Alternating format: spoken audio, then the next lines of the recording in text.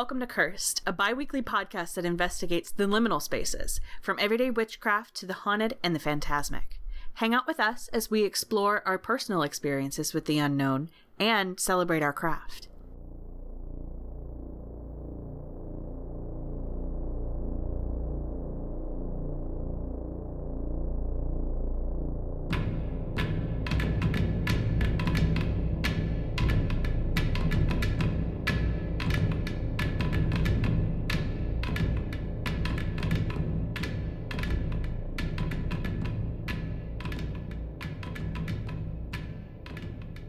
Today we have Matt Auryn on, who is author of Psychic Witch. He also has the great blog For Puck's Sake on Pathos, which is probably what I've known him most for before this. Yeah, there's been many times that we've been sending like articles back and forth to like, have you read this one yet? Like, it's so good. We've been readers for a long time For Puck's Sake.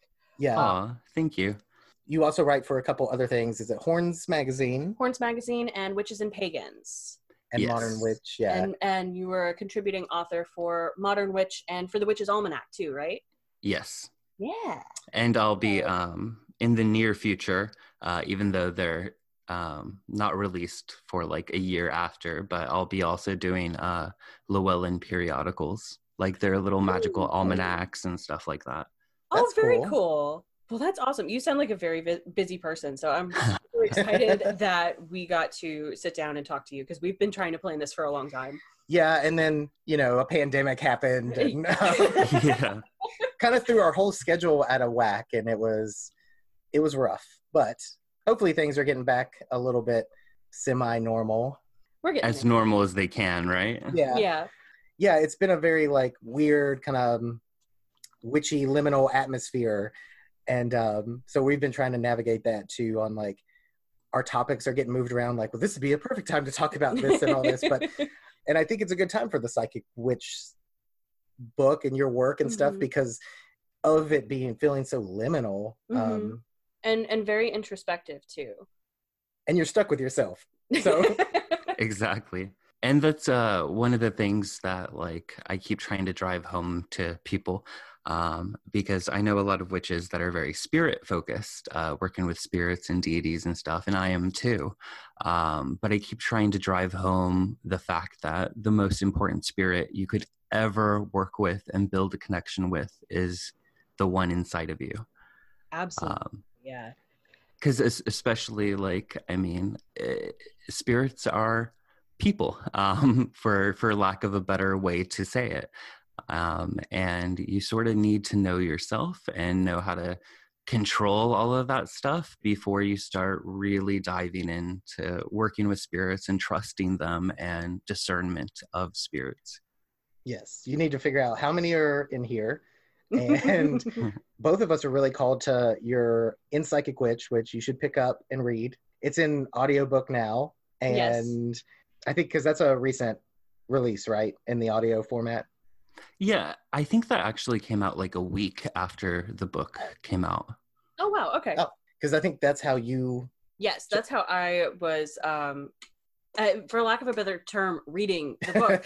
I have a physical copy, and I would follow along and I'd highlight things, but because I'm an artist and, I sell a lot of things online, I've been, listening to it while I'm doing other things, and it's great for that because I'm able to listen to your words and really take in my practice while also doing things that are productive for me. So, and I really love the aspect too, where I have the narration to go along with a lot of the exercises and stuff like that. So I have somebody in my ear so I don't have to keep looking in my book.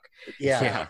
Somebody mentioned that on our Discord. They were like, I like it on the, you guys should check this out, even if you have the physical book, because the exercises are really nice to just have to listen to while you're kind of doing it. Yeah, and I like you, there are audiobooks that I listen to while I'm doing stuff like laundry or cleaning my room. And I really lucked out with my narrator because in his private life he is a very seasoned occultist.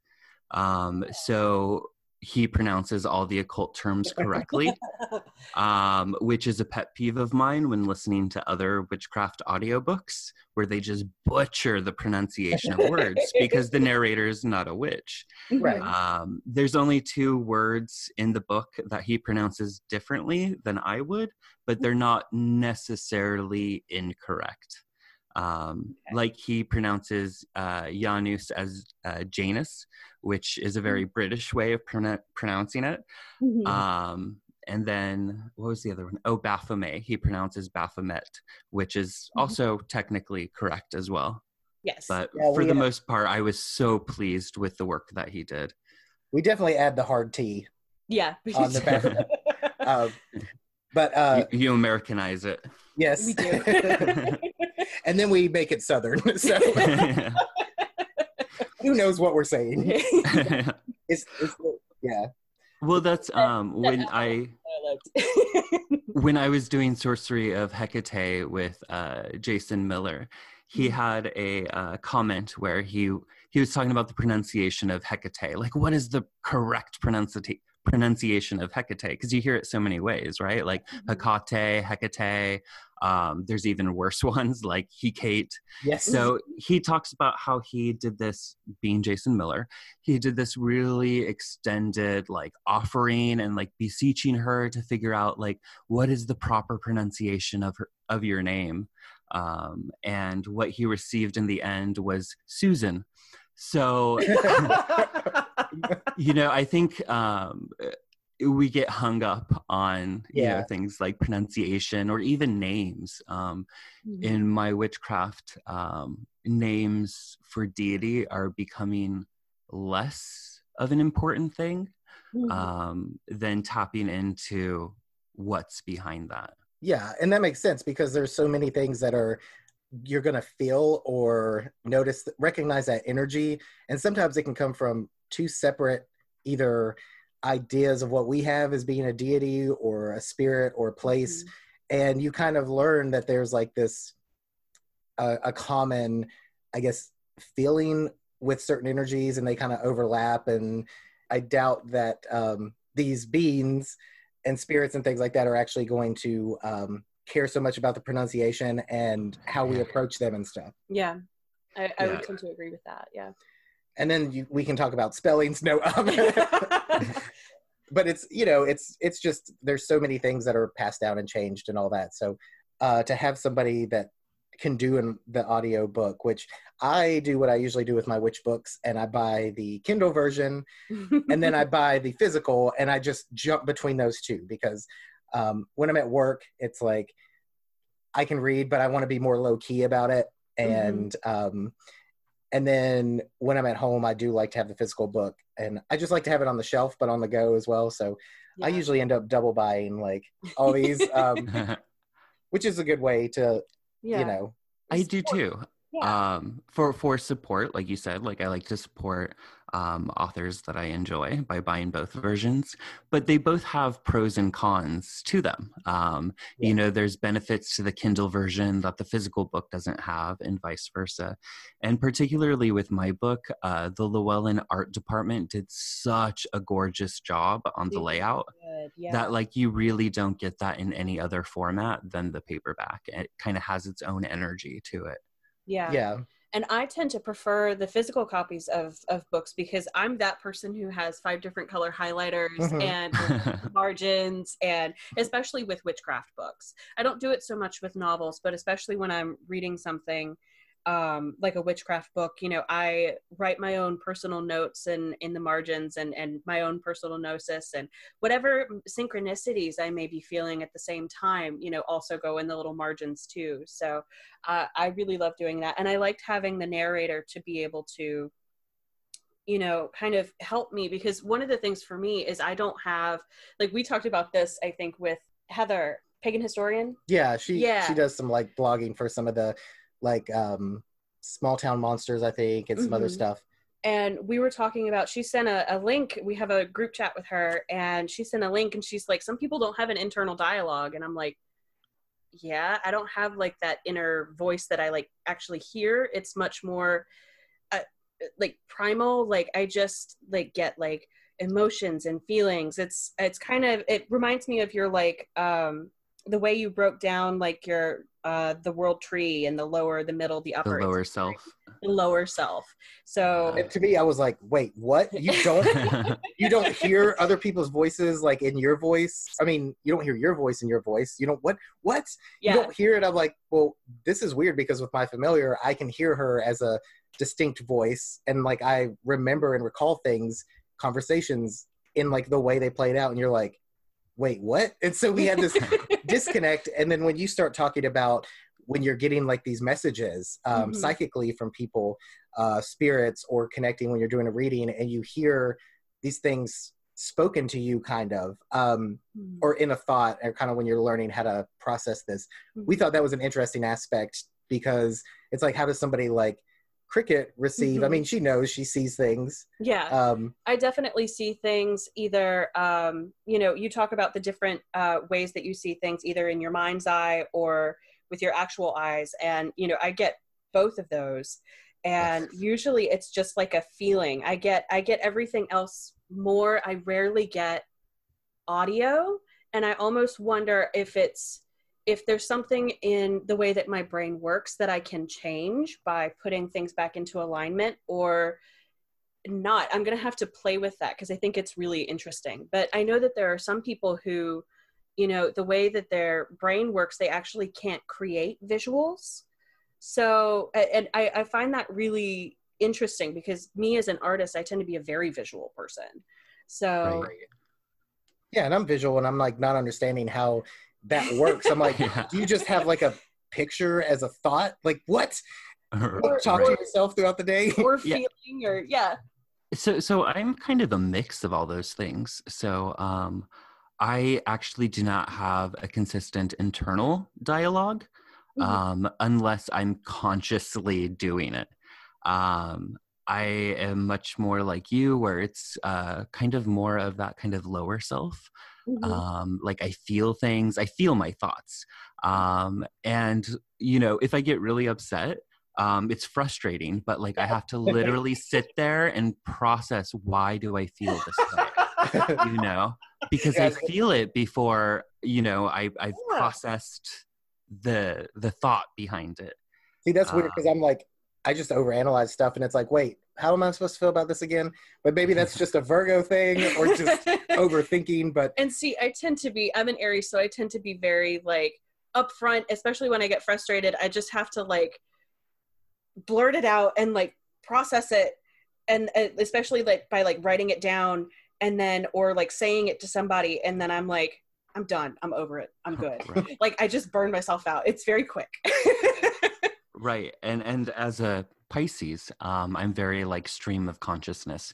So like my Pathos blog, usually it's completely unedited, unproofread. Often I kind of just know the subject I'm going to write on, but I don't know what I'm going to say until I start writing it. Because it's sort of almost like I channel my own thoughts. I'm not very middle self oriented in that regard, unless I consciously choose to be. Okay. With the inner visualization thing that you were talking about, I actually found it interesting that some people literally can't. That's actually something I didn't know until the book was released, and I heard about, you know, these I guess there's a certain condition where like people literally supposedly cannot see images in their head. And that's bizarre to me. You know, not that there's anything wrong with them, but that's also why I wanted to approach the book in the sense of, you know, these are all the different ways that you can perceive psychic ability and work on psychic ability. So, for example, there's also people who are blind or people who are deaf, you know, and they can still harness their psychic ability without having a physical capability or a mental capability.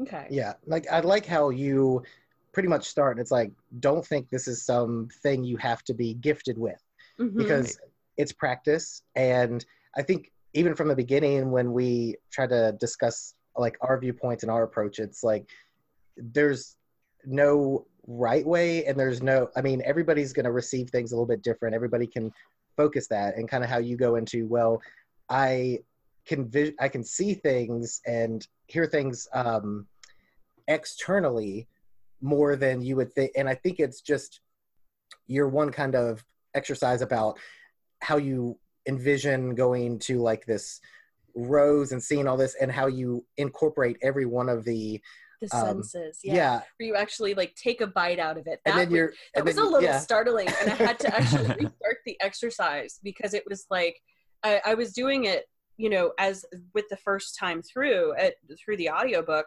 and you talk about taking a bite out of it, and it actually like jolted me out of it, because I'm like, you can't do that. Like, Right. Wait, no, you can. It's fine. You can do anything. It's inside your head. But I think part of it too was, I noticed for me, I'm like, okay, I have a lot of, I don't ever see other than like the quick shadow figures and stuff, but I will get the chills, like the basic, like there's something here vibrating, a high energy, or there's a presence. I get smells. Taste is not one of the ones that I'm strong on, because I'm like, I don't taste this chocolate. So yeah, taste is like the clairgustance is one of the rarer psychic predispositions, and it's one of the hardest ones. And I think I explain in my book that the reasoning behind this is just that our vocabulary for taste is so underdeveloped. You know, our descriptions for different tastes, it's very basic compared to like the complexity of it. And just like any association, you know, the bigger your lexicon, the better you can refine and understand what those things are.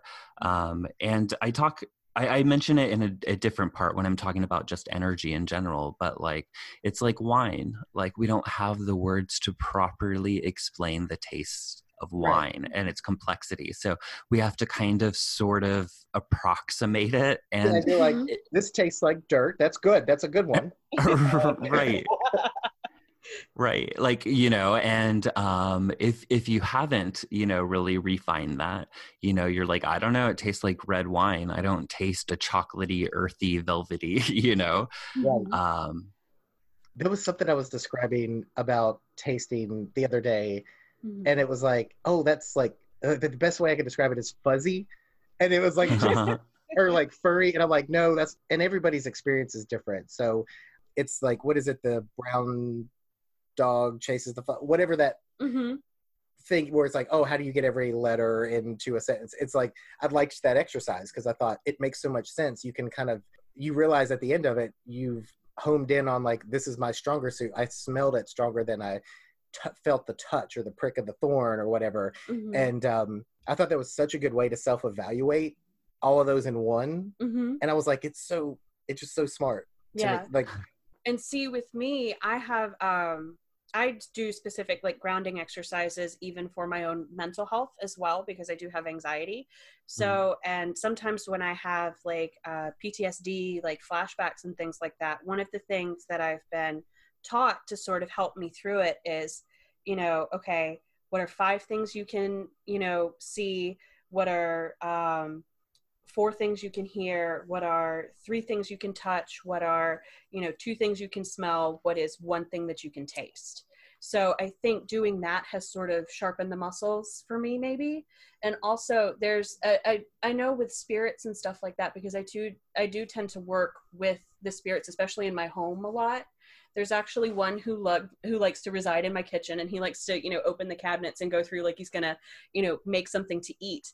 And, you know, sometimes I'll be like, okay, what is it you're looking for? What is it you're craving? And I'll usually get that like either as a taste or a smell, where it's like, you know, I'll taste like tobacco, or I'll taste blueberry muffins is one thing that he asked for, you know. So being able to discern that has really kind of helped deepen my connection with him. So I thought that was really interesting. And I like that one of the best pieces of advice when I first started really exploring and not being so afraid of the psychic interactions that I was having was when Rachel Booth, who I met at St. Albans, told me, you know, you have this gift. Don't worry about putting it in a box and saying, I can do this, this, and this. You have the potential to do all of it. Don't limit yourself. Yeah. And that was echoed in your book too. And I loved that. The like arcing theme was it's for everybody. And that idea of, I was reading certain exercises and I'm like, that's very similar to something that I do. And I wouldn't even have considered that psychic work, but like repelling people, which is so fun to do. But then the like leader exercises. Yes. And so I really liked those. And I think it's just a good way to look at stuff maybe that for me personally, I didn't always consider that difference of, well, is that just me doing energy work, or well, this actually is me putting a psychic thing. And I think it's some validation as well. It's kind of like, oh, here I am going to pick up this book and it's like, I really want to tune in and work and practice this, which I do. But then there's some stuff where it's like, oh shit, I didn't realize like I was already kind of doing that. That's so cool. Yeah. Back before I practiced witchcraft, I would try to like, I did exercises on try to read auras and stuff like that. And then it wasn't until I got into witchcraft and then later down the line, it's like, oh yeah, these can definitely work together and they're not removed. But I guess I'm not someone like Cricket who as a young age was seeing and hearing, you know, and communicating with things and was like, oh God, what's happening? You know, very like overly sensitive from a young, or aware of it. To the point where it scared me because I'm like, what the fuck is going on? I don't understand. Nobody else is seeing this thing over there in the corner. Right. We both like the story with your dad and how you talked about like that, you know, you would just laugh when he like would point and then he could do it in another room and you would just start hearing you laugh and like, you know, there's so much stuff that you see from children and these like abilities that it feels from, like you like non-magical practitioners and people who wouldn't necessarily call themselves psychic, like some of the things that they do or they say, and it's like, that sounds an awful lot like witchcraft. Right. well, yeah, and that's exactly like my dad.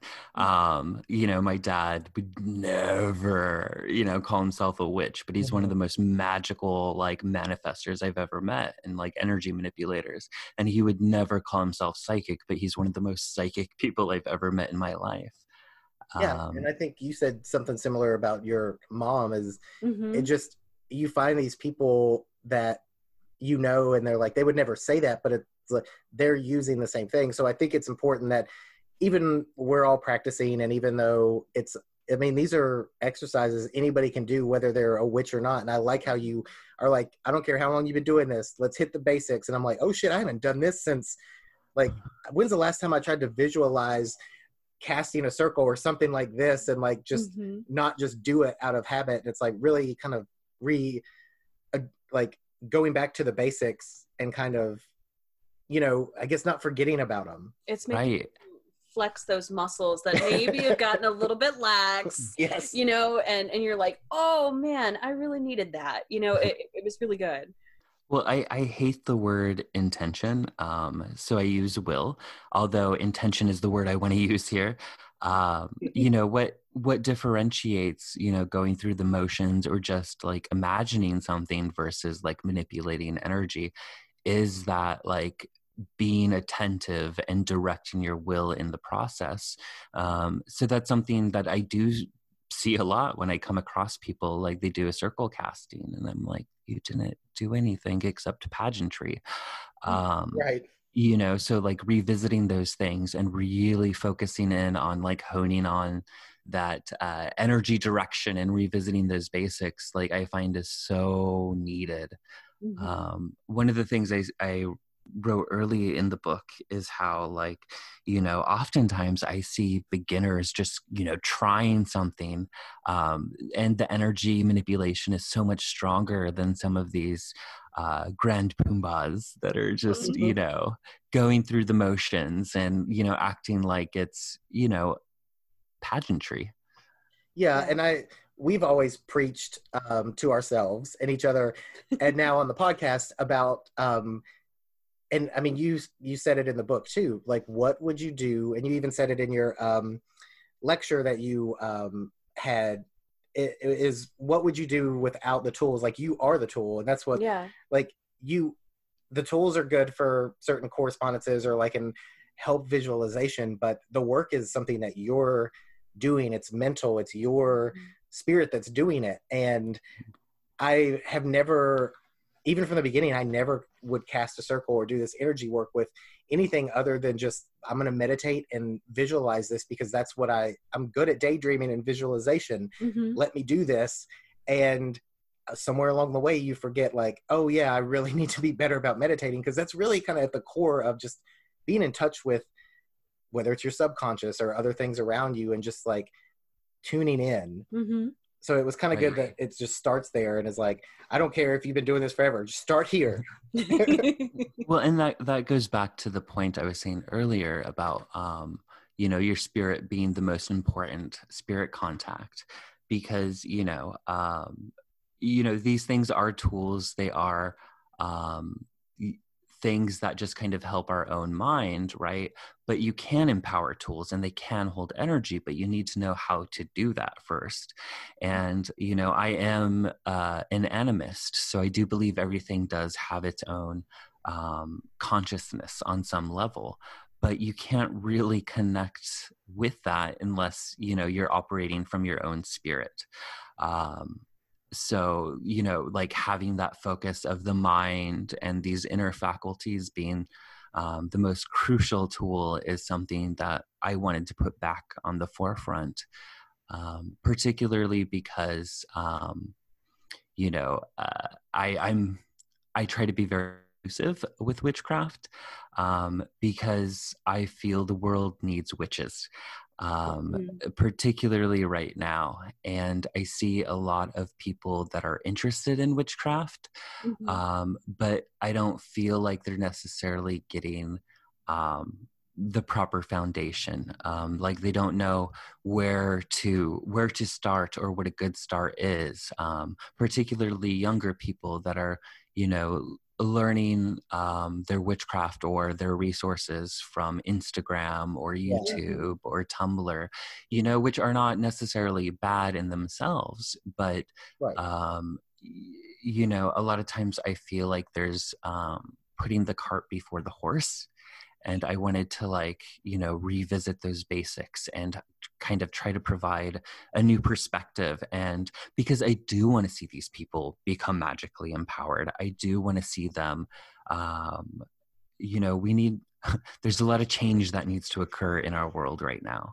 1,000%.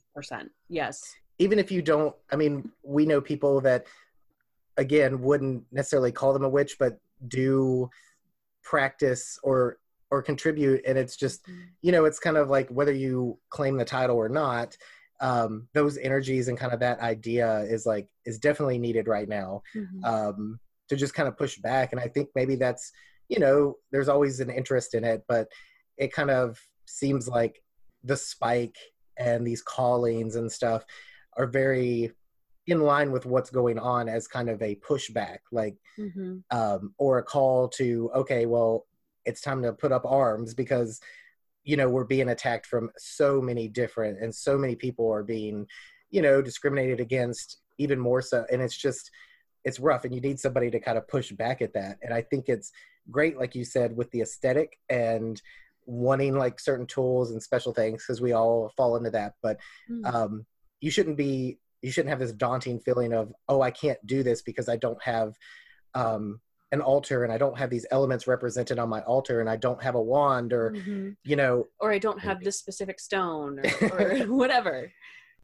To go back to something you mentioned a bit ago, so I do believe everyone is magical, just as I believe everyone is psychic. Like, everyone has the capabilities for them.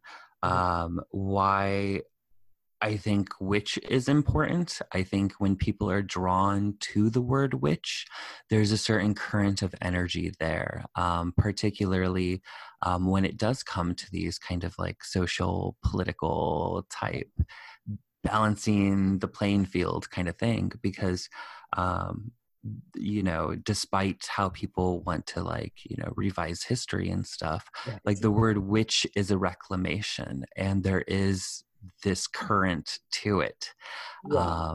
You know, because it was an accusation, you know, originally. Like what we're reclaiming as modern practitioners is an accusation. One, it's empowering, and Mhm. when you say it, but I mean, it still has that little bit of a like, yeah, we are the witches, and Mhm. you know, don't piss us off. And it's got that little bit of a, you know, a bite to it that, you know, was thrown around as far as like, well, that person might be a witch, and it's like, then why are you scared of, you Right. know? Well, I mean, it's like, because I was raised evangelical, Pentecostal, which is like, it is Assembly of God, which is a mix of the two, which are like probably the two most extreme branches of Protestant Christianity. And like those people are magical as fuck. You know, they are wielding energy. You know, prayers can be curses, they can Yeah. be healing. So there is this strong manipulation of energy, and what differentiates what they're doing versus reclaiming a title like witch has to deal with a worldview and a spirit that is like an anthropomorphic spirit of that word and that current of energy. Mhm. It gets confused with the, I think, aesthetic. Like you hear witchy or see witchy a lot, especially on Instagram and stuff. Mhm. And then you're like, wait, you're not actually, it's just the aesthetic you're calling to. But Mhm. I think that draw is still good because it kind of like, oh, wait, maybe I could do this. I could be self-empowered by this. And Yeah. And I know a lot of people who, you know, practice but wouldn't necessarily call themselves a witch, even though they do admit, yes, I do practice witchcraft, but they don't call themselves a witch, almost because there's a stigma around it, or there's a lot of gatekeeping from other magical practitioners, other witches in the community, which I want to abolish. Like, I can't even begin to tell you, Right. because, and I think that that's something that, to kind of going back to what you were saying too, I think as pagans, pagans and witches, we find ourselves a lot in contact with new people, especially if we're out in the open and they're like, I know you practice, I want to learn, and they come to you.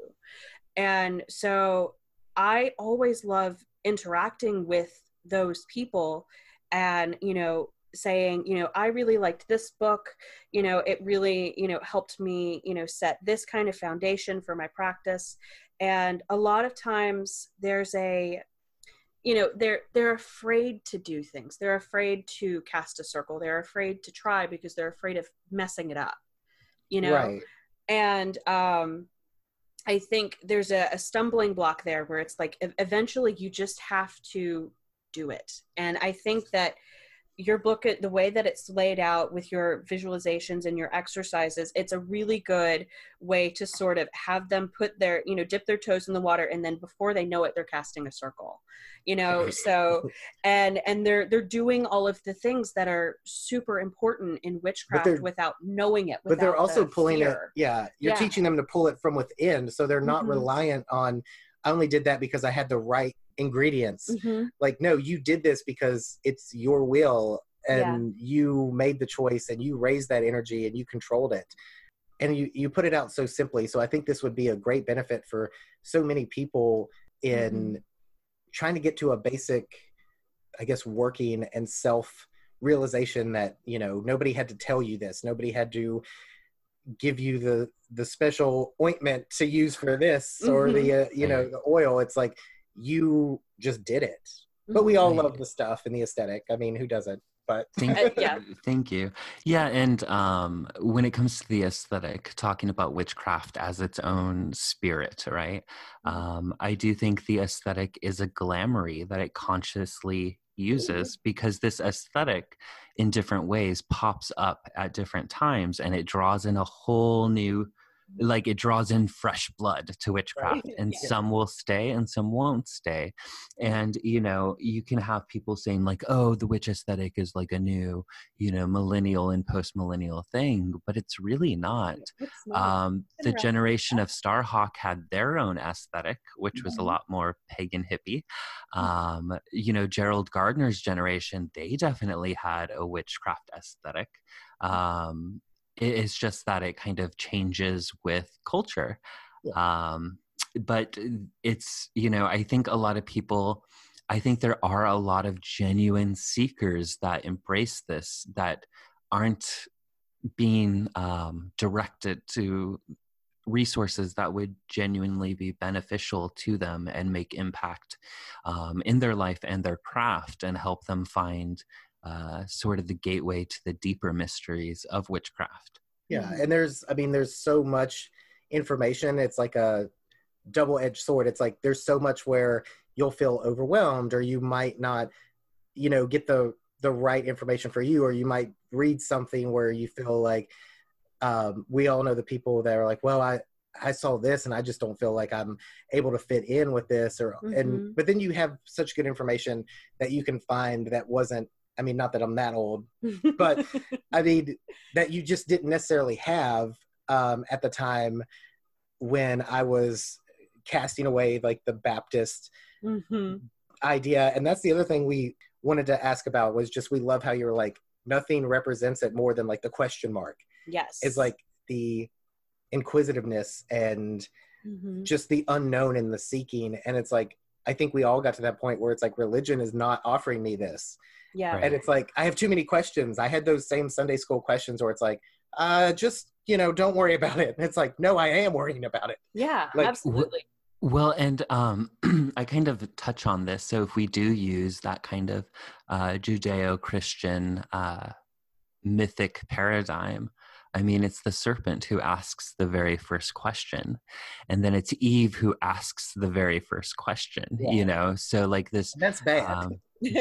Right. So this idea of questioning things is pretty much the foundation of why man supposedly fell from grace, you know? So it's, questioning is not something that is encouraged. But you kind of lose that these control. religions. Yeah, when people question, you lose control. Right. So, you know, you're going beyond a spiritual idea and into an organized religion, which was, you know, when you're talking about, you can't have this knowledge that I have because you're not a chosen one, then you can't question and you can't have access to that. And that's when you fall into why people, you know, feel like they do and they don't have power and they don't have a voice. It comes from, I mean, you know, I'm a follower of Hecate, as we both are.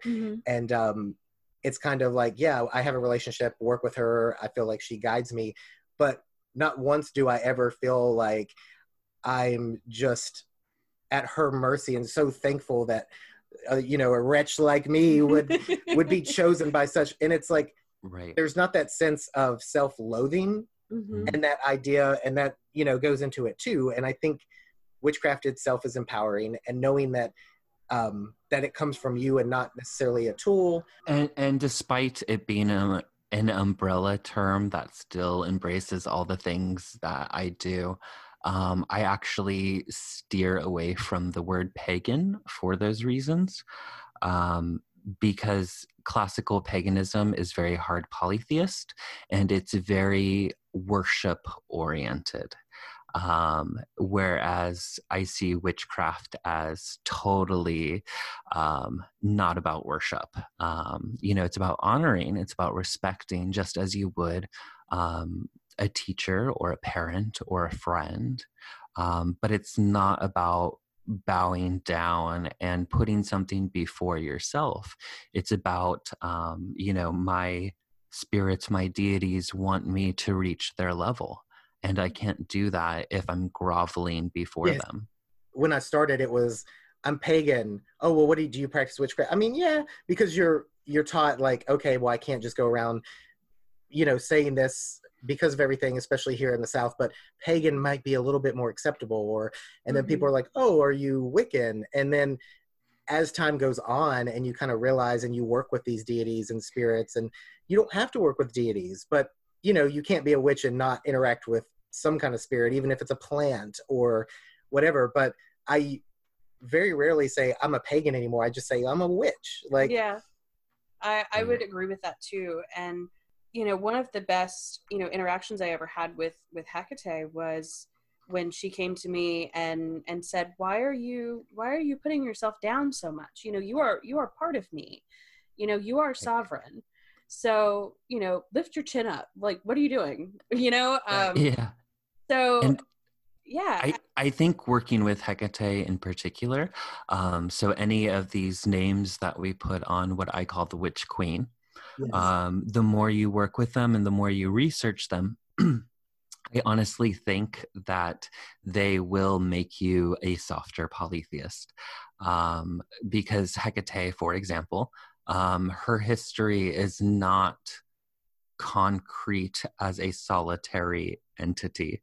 Right. She bleeds in and out of different deities. And then you get into like the Chaldean, or the Chaldean, I don't know why I mispronounced that, but talking about mispronunciation, the Chaldean oracles and stuff, you know, she is the anima mundi. She is, you know, the world's soul. She becomes like, because their view is she is soul, and she is what we are a part of. So our singular soul is part of soul, which is her.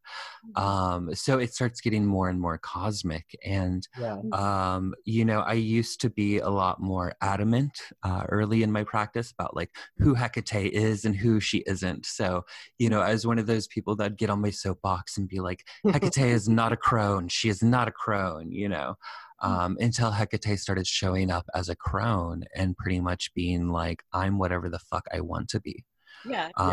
You know, I think it's very human to want to put things into boxes to make them something we can understand. And I think we're very drawn to religion because it makes things easier for us to understand logically, which goes with my definition or my differentiation with paganism versus witch. Whereas witch for me is more of allowing things to be mysterious and allowing things to just be as they are, and to be open to, you know, saying, I don't understand this, but I experience it. Yes, What? absolutely. And allowing it to fully, you know, be a contradiction and say, that's how it is. It is both things. You know, Yeah. I love that. I was going to go into a whole other little rabbit hole about, well, because we were talking about how you feel these energies and they present themselves in certain ways. And before this, we were talking about how from early on, we mentioned like Hellier and how, you know, at first I'm like, oh, you should watch this, you know, it's on YouTube for free. And then we saw your post on it and it's like, oh, that's cool. And then you get into their second season and it's very like, okay, now they're doing a ritual to Pan that's like amazing. And it's like, holy shit, everybody we know is having these like pulls and this call to the horned one in some aspect. And it feels like that, what we just said about the calling to like stand up. I mean, you know, everything is hurting right now, including nature and the earth. And it's like, it's that idea of like the old gods, to put it, are kind of like calling for that reconnection. So yeah, it's just, it was fun for us going on and just mentioning something. And it's like, oh, Hellier. And then all of this stuff. And it's like, wait, Matt's doing what? Like, oh, that's so cool. And then to see you be a part of like their, that live stream kind of convention that I didn't get to really watch all of because I worked. But yeah, it was just it was nice to see kind of that combination of bringing in all these like paranormal stuff like we do, and then someone that we really, you know, respect the writings of on witchcraft, having your lecture on there too beside of it all. I mean, that's all, like I said, a whole nother rabbit hole about the horned one and Pan and all this, but it seems like that calling too to like the witch or to nature and kind of defense of it. Yeah, Absolutely. And I know for me in particular, I've been seeing and feeling more of a call towards like, for lack of a better term, like traditional craft. So like trad craft and stuff like that, which is very much, focused on the horned one and working with that traditional, devil archetype. Like I'm really, I'm seeing it everywhere. There was actually, an occult store that was near us that was having monthly book club meetings where we were just going through and talking about Letters to the Devil's Forest by Robin Artisan, and going through, chapter by chapter, and, people would pick certain things that were, really vibing with them at the time, and they're saying, I'm really feeling pulled towards this, and we'd all go around and have roundtable discussions, and it's everywhere. And now seeing it in Hellier and writings of some other bloggers on Patheos Pagan, I'm really fascinated by all the synchronicity, all the little pops that this is getting right now. And I was just trying to talk about goblins, and then it's like, wait, there's so much more. I love Greg and Dana. When I first saw Hellier, I like reached out to them and I was like, this is fascinating. And I actually started having like kind of occult talks with them. I was like, oh, well, like maybe you should look into the writings of Crowley and his work with Iwas and 93. And so we just kind of started chatting back and forth. And a lot of that made it into the second one. Though, like I'm not in that, which the second, I have a screenshot of my thing. And then when I was last October in Salem, Greg and Dana and Michelle Belanger, who I absolutely adore as well, they were doing a like live haunting TV thing in Salem, that I was going to be brought on to explain like, well, what is witchcraft? But I was cut at the last minute. But like, it was cool to get to meet Greg and Dana in person, and they're lovely. And I think particularly when it comes to paranormal things, those two and Michelle Belanger are such like a breath of fresh air in how they approach things, and just even how they interact with spirits. Everything has been so Lorraine Warren influenced, which has influenced Hollywood, and it's which we've mentioned before too. It's like when we actually go on investigations, we use some technology, but we're utilizing a lot of the psychic abilities that we've come to understand and use within ourselves, and those are different between me. I have my familiar that relays a lot of information to me, and you have these feelings, and to have them correlate with each other, and then to just respect place and spirit. Yes. And it's like, we're tired of the shit where it's let me come in and provoke the shit out of this and get a response. It's like, why though? You don't have to. It's all for like views and stuff. So it was a breath of fresh air to see kind of in that second season when it goes more into like, okay, well, this is where we're being led, and to see that ritual take place. It was like, this is relatable. Like, this is what it's not. And it's hard to even call it like investigations, because it's almost like connections and trying to communicate. And it's like, we're not here to try to prove if there's a ghost here. We just want to talk to you. Right. Yeah. And what I find refreshing about them, and one of the things I hate about like particularly ghost hunter shows, is the Lorraine influence, where everything is either a demon or a ghost, and it's going to be treated that way. Yeah. Don't go into the light.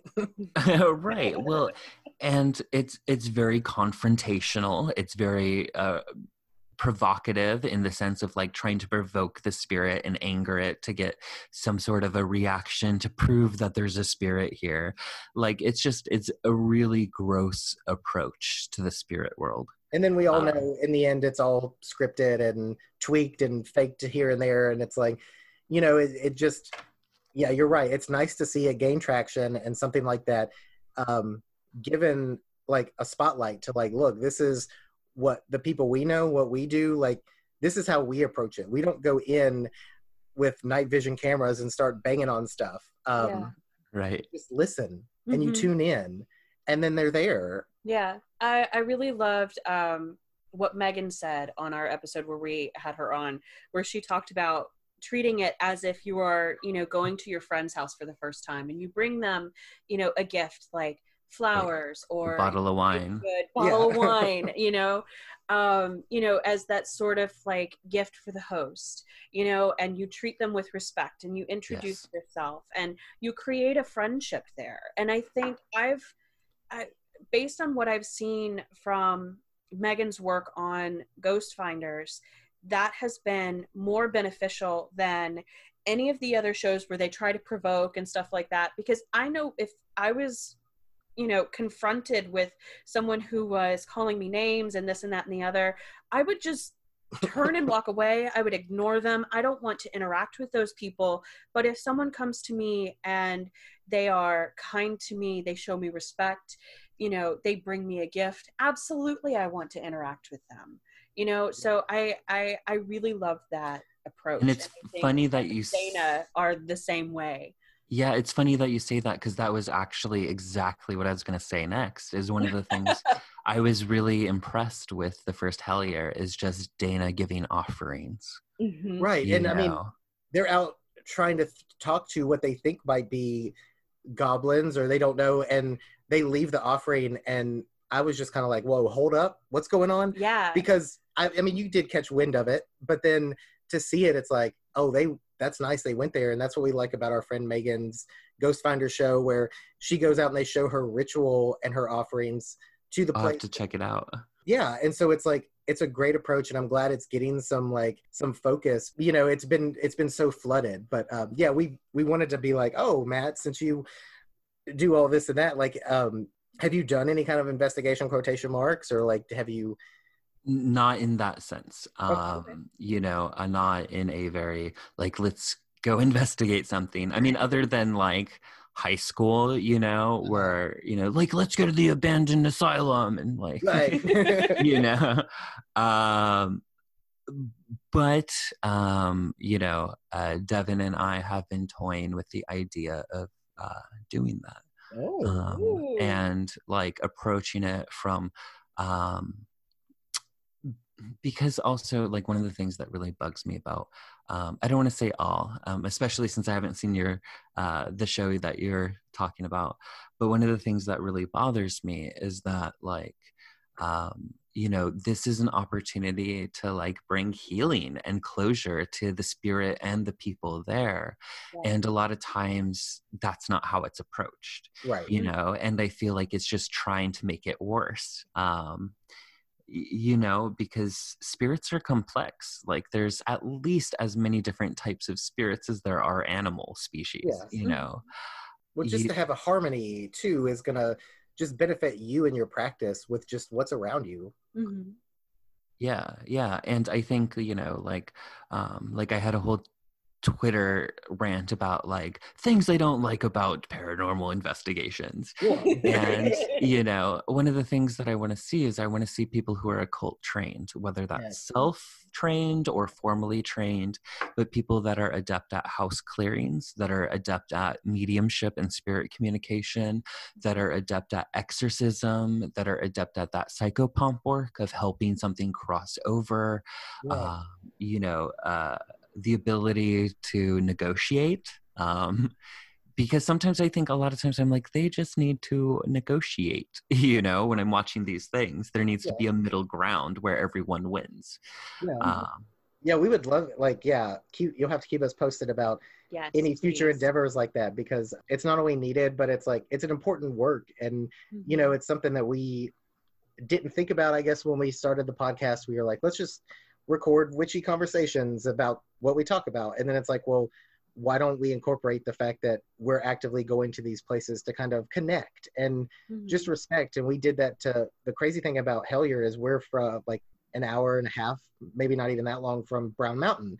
And to see them at the same spot we were at communicating with stuff was like, just like amazing. Cause it's like, yeah, people are drawn to this, but there's some that come for like the fascination. And We have the episodes on how they interacted with us, and it was just amazing. And I think that approach, like you said, having people trained in these ways, and not even just for the entertainment sake, but just for understanding and the information to be out there, where ghost hunting isn't let's go to a graveyard and like see if somebody talks to us. Like, respect, like I always read people's graves, like dates and stuff, because who knows the last time somebody said their name out loud, and just out of like, that was a person, it's a spirit, they might be here, there might be far off, whatever, but absolutely, you know, you don't approach people that way, you shouldn't. So why would you approach spirits in the like, all right, do something fun, now the camera's on? Yeah, right. It's a very I expect you to perform for me type thing, and that's so wrong. That's so wrong.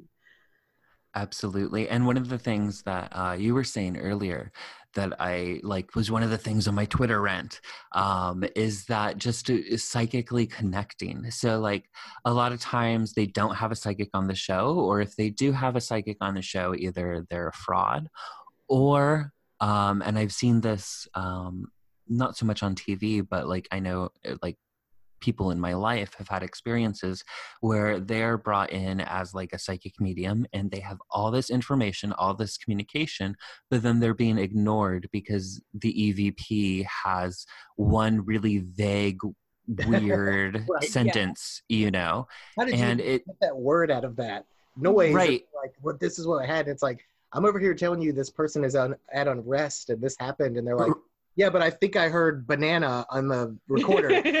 Right, exactly.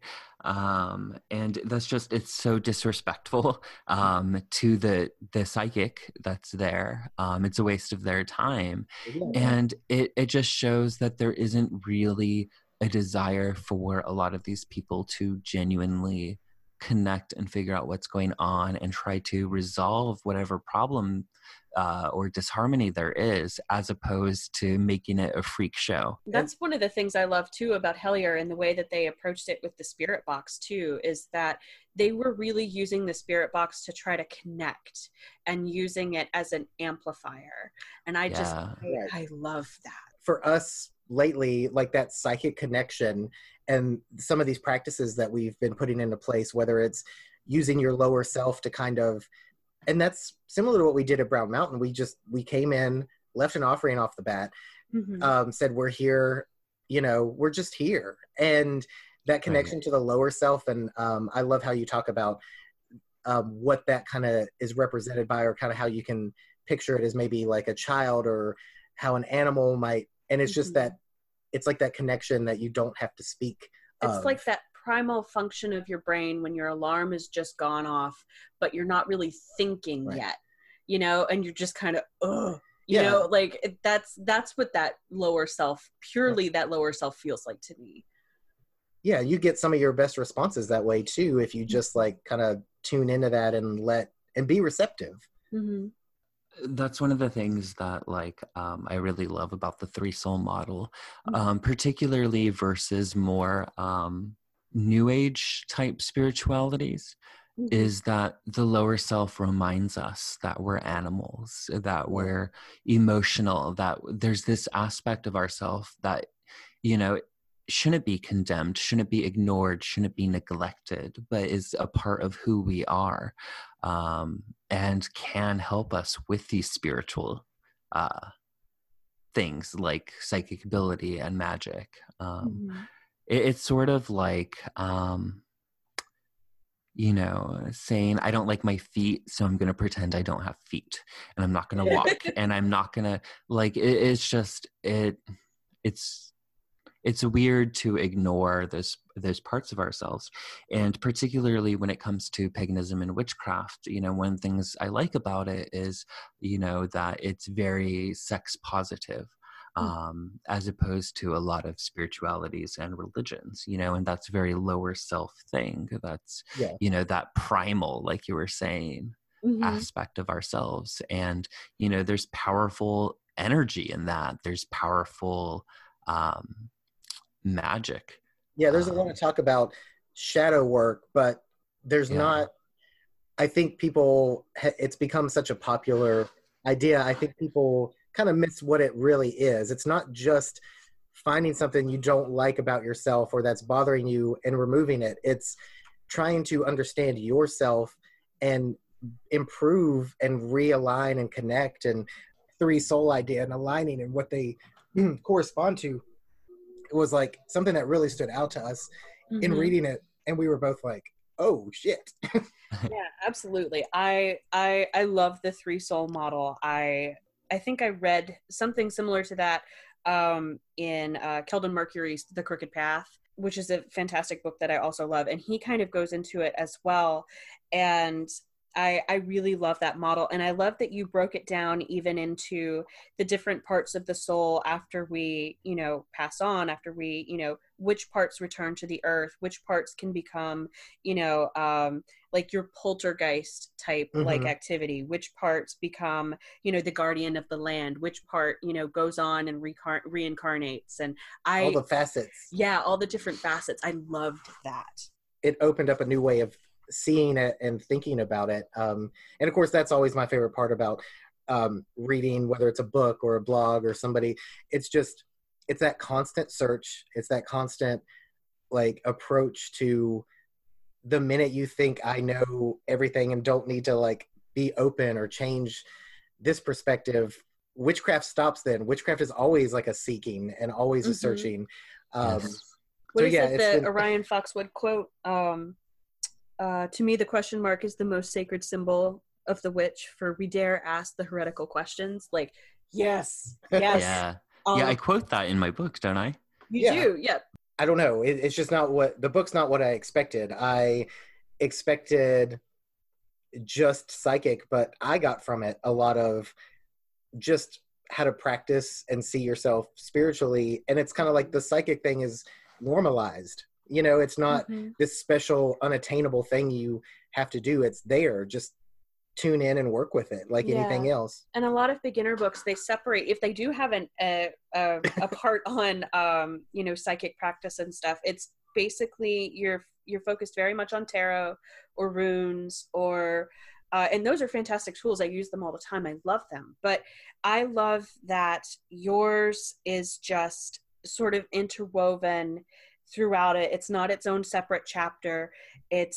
They both mesh together just like in a real practice they would. And it makes the connection that much more concrete. Whereas before, I think it almost became a little bit compartmentalized in a lot of books, if it included it at all. Yeah, it's almost like, well, this is kind of a offshoot or like a specialty, like that you could go into if you wanted to. But that's why the exercises, I'm like, oh shit, like that's what I was doing and I wouldn't have considered it that. But that's why talking about lower self and feeling things and kind of just being open and receptive, sometimes it's a sound, sometimes it's you feel something brush past you, and just to view it in that way, kind of married to witchcraft just from the basics, was very refreshing and kind of a good way for me. So I mean, basically we're saying like the book you should probably check out. Get it in all three forms. Yes. Because I mean, there is benefits to all of it, but there's you don't get the pictures and the illustrations and kind of just the way it's set up. I mean, from the minute I saw the cover, I'm like, I need this. So was there anything that you wanted to cover? Because I think you had said something about that there might be a second book coming. Oh yeah. So the second book has been contracted for a while. I'm actually working on it right now. It's I don't like to talk too much about my works because I view it as a magical thing. So until it's manifested, I'm very like keep silent. But Silver Ravenwolf is doing the foreword to that, which makes me ecstatic. Because she was, my little, as a child. Yeah. I'm sure you read my dedication in my book. Like I obsessively like read her books as a child. So it's a huge honor, and it's the first book she's ever written a foreword to, which is like I didn't realize mind blowing. That's yeah. fantastic. And I just got the green light for book 3. So I'm about to start contract negotiations for that. Yeah. And I just got I just got an agreement from someone to do the foreword, which I'm over the freaking moon about. And I'll tell you guys maybe like after the podcast, but Yeah. but publicly I'm keeping it silent for now. Yes. Okay. But the third book is kind of going in a little bit of a different direction than the first 2 books. But the second book kind of is very complementary to the first book. The third book is complementary, but it goes into like a different area completely. So That's exciting. I'm very excited. I can't wait to hear all about it. I feel all vague and mysterious, Yeah. like trying to talk about it without talking about it. Yeah, but I mean that just builds intrigue, and that just That's the way of the witch, though. right. Yeah, glamour them. Oh hell yeah! Which I like how you mentioned. I like how you talk about glamoring too. But I mean, we could go on all day about the book. Which again, we're not going to read it to you, but you should definitely go buy it. And it's on Amazon and all those formats. You said Llewellyn.com's got it. I'm sure I'm selling signed copies as well. Yeah. Directly. So if you go to mattauren.com/signed, I'm signing them with personal blessings, and then I'm energetically blessing them and mailing them off. Oh, that's beautiful. I might need a 4th copy. And then if you haven't, on your Patreon is where you've got your lecture for free, which I was stoked about because I was so mad that I had to work. And I was like, man, this sounds awesome. Yeah. I'm going to be up like 3 nights, like all night. But then it's like, oh, no, I'm essential. But so go check out your Patreon, which is it just Patreon/Matt Auryn? I'm pretty positive it is. Okay. Because I just Googled your name and it popped up. So I'm like, I mean, on Patreon, I found it, watched it. It's really good too. So if you guys are listening to this, you've read the book and you want to see that, if you're cool, yeah, we're plugging your Patreon too. And that part's free, but the rest, pay up. And then one thing I really love too, which I think is also on mattauren.com, was that you have the like online community where other people who have read the book, who might be a little bit more closeted or don't know anybody else, like who is really practicing or interested, they can go online and, sort of exchange information there and practice with each other. I love that idea. I think that's so Nobody's done cool. this since the CIA back in, but I like the idea with strangers trying to like, get to know and like practice this stuff where you have a blank canvas and you can kind of get affirmation, because that's really what even just spell work is trying to like, because somebody asked, well, how do you guys overcome that feeling of self-doubt that you might be ingrained with since you were younger? And it's like, you just kind of have to accept that you have the power. And when it happens, be like, okay, got it. Missed that. Okay, that's fine. But I got this. And you have to build your confidence. And I think that's a great way to have a community just focused on that to practice and stuff. Yeah. And that's why one of my first exercises is role playing, and it's like, don't worry about being accurate. Right. Just pretend, and you'll amaze yourself. And that was heavily influenced from my training with Lori Cabot, because when you pass Witchcraft 1, like she has you prove to yourself that you're psychic. And the kind of final test that you do, because she teaches you how to do a health scan on anyone psychically, whether they're in the room or not. So one of the last things in the training for Witchcraft 1 to be able to get that initiation is you get these forms and you have to find 3 people in your life that have a medical diagnosis of a condition, like from a doctor, not just something that they feel or they think that they have, but something that like we know has happened. So you fill it out with their description, their name, what they've got. And then you bring it in and you don't speak about it. And then you're paired up with a partner and they just give you the name, the birth date, and the location of the person. And they have to do the health scan, which includes describing the person and describing the illness and things of that nature. And I've only known of one person who did not pass that, and that person just wasn't listening or trying. So we all have those in the class. We all know what those are like. Yeah. But, right. It's a cool way to kind of like, I guess, self-validate, because how else? Right. And then there's sometimes where it's like, if you have a thought and you don't know, how would you know if you're right or wrong? You just have to sometimes go with it and make it up, because some of it's actually tapping into it and you don't know otherwise. Right. And one of the things that I think I incorporated in my book, which was also influenced by Lori, was she's very big on, when it comes to psychic readings, for the training aspect of it, you don't tell the other person no or you're wrong. I liked that. You know, you only say yes. And if something is wrong or whatever, you just say, I'm not sure about that. Like, I don't have that information. Because, you know, as soon as you hear the word no, that, you know, it shuts off. Like, we get in our own heads again and we're doubting. Right. Because with anything, like, you know, practicing or training anything, there's going to be mistakes. There's going to be, you know, when you ride a bicycle, you're going to fall off a few times, you know, but when it comes to realms like psychic ability, if we fall off the bicycle, we can just, you know, say, oh, I can't ride a bicycle, and end it there. Yeah, because a lot of people, like you said, don't feel like it's something that they have and can tap into. And so if you're approaching it and feel like you've never experienced it or you've never tried it, and you know, you're going to remember the negative ones more than you remember the one thing you got right. If you hear no 5 times and you get one thing right, you're going to be like, well, that was just chance. But so I like that idea of not letting yourself doubt and just going with it, because you got to start somewhere. Yeah, absolutely. Real quick, I guess, for anybody that's listening and doesn't, let's see, you're all the things, which we'll put all your links in here, but it's like mattauryn.com. For Puck's sake, we'll find all your links to all your good stuff.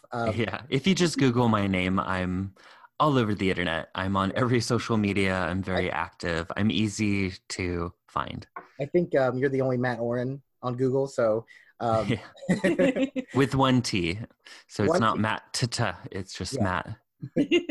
And if you need to read the Twitter rants, he's on Twitter. Yes.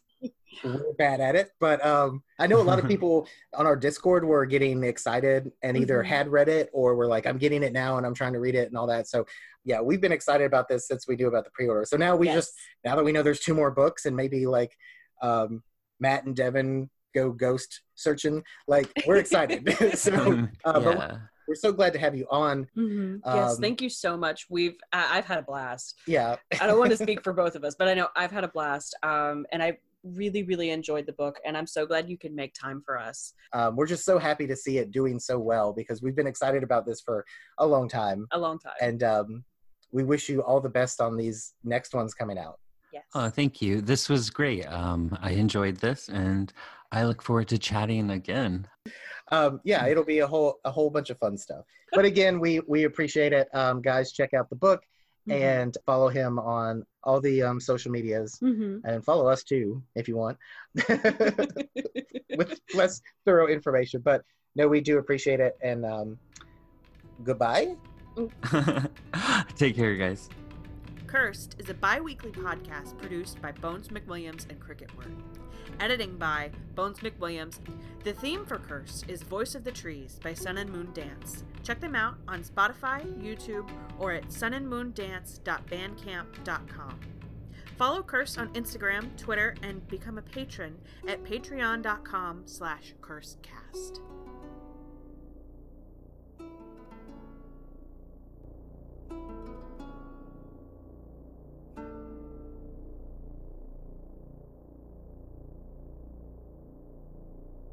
Yeah, we never know how to close out shows. We just edit it to like goodbye, but yeah, I'm bad with goodbyes in general, like even on the phone, which I fucking hate the phone. Right. But like, you know, I'm the worst at ending phone calls. It's always weird and awkward. Yeah. No, you hang up. No. Right.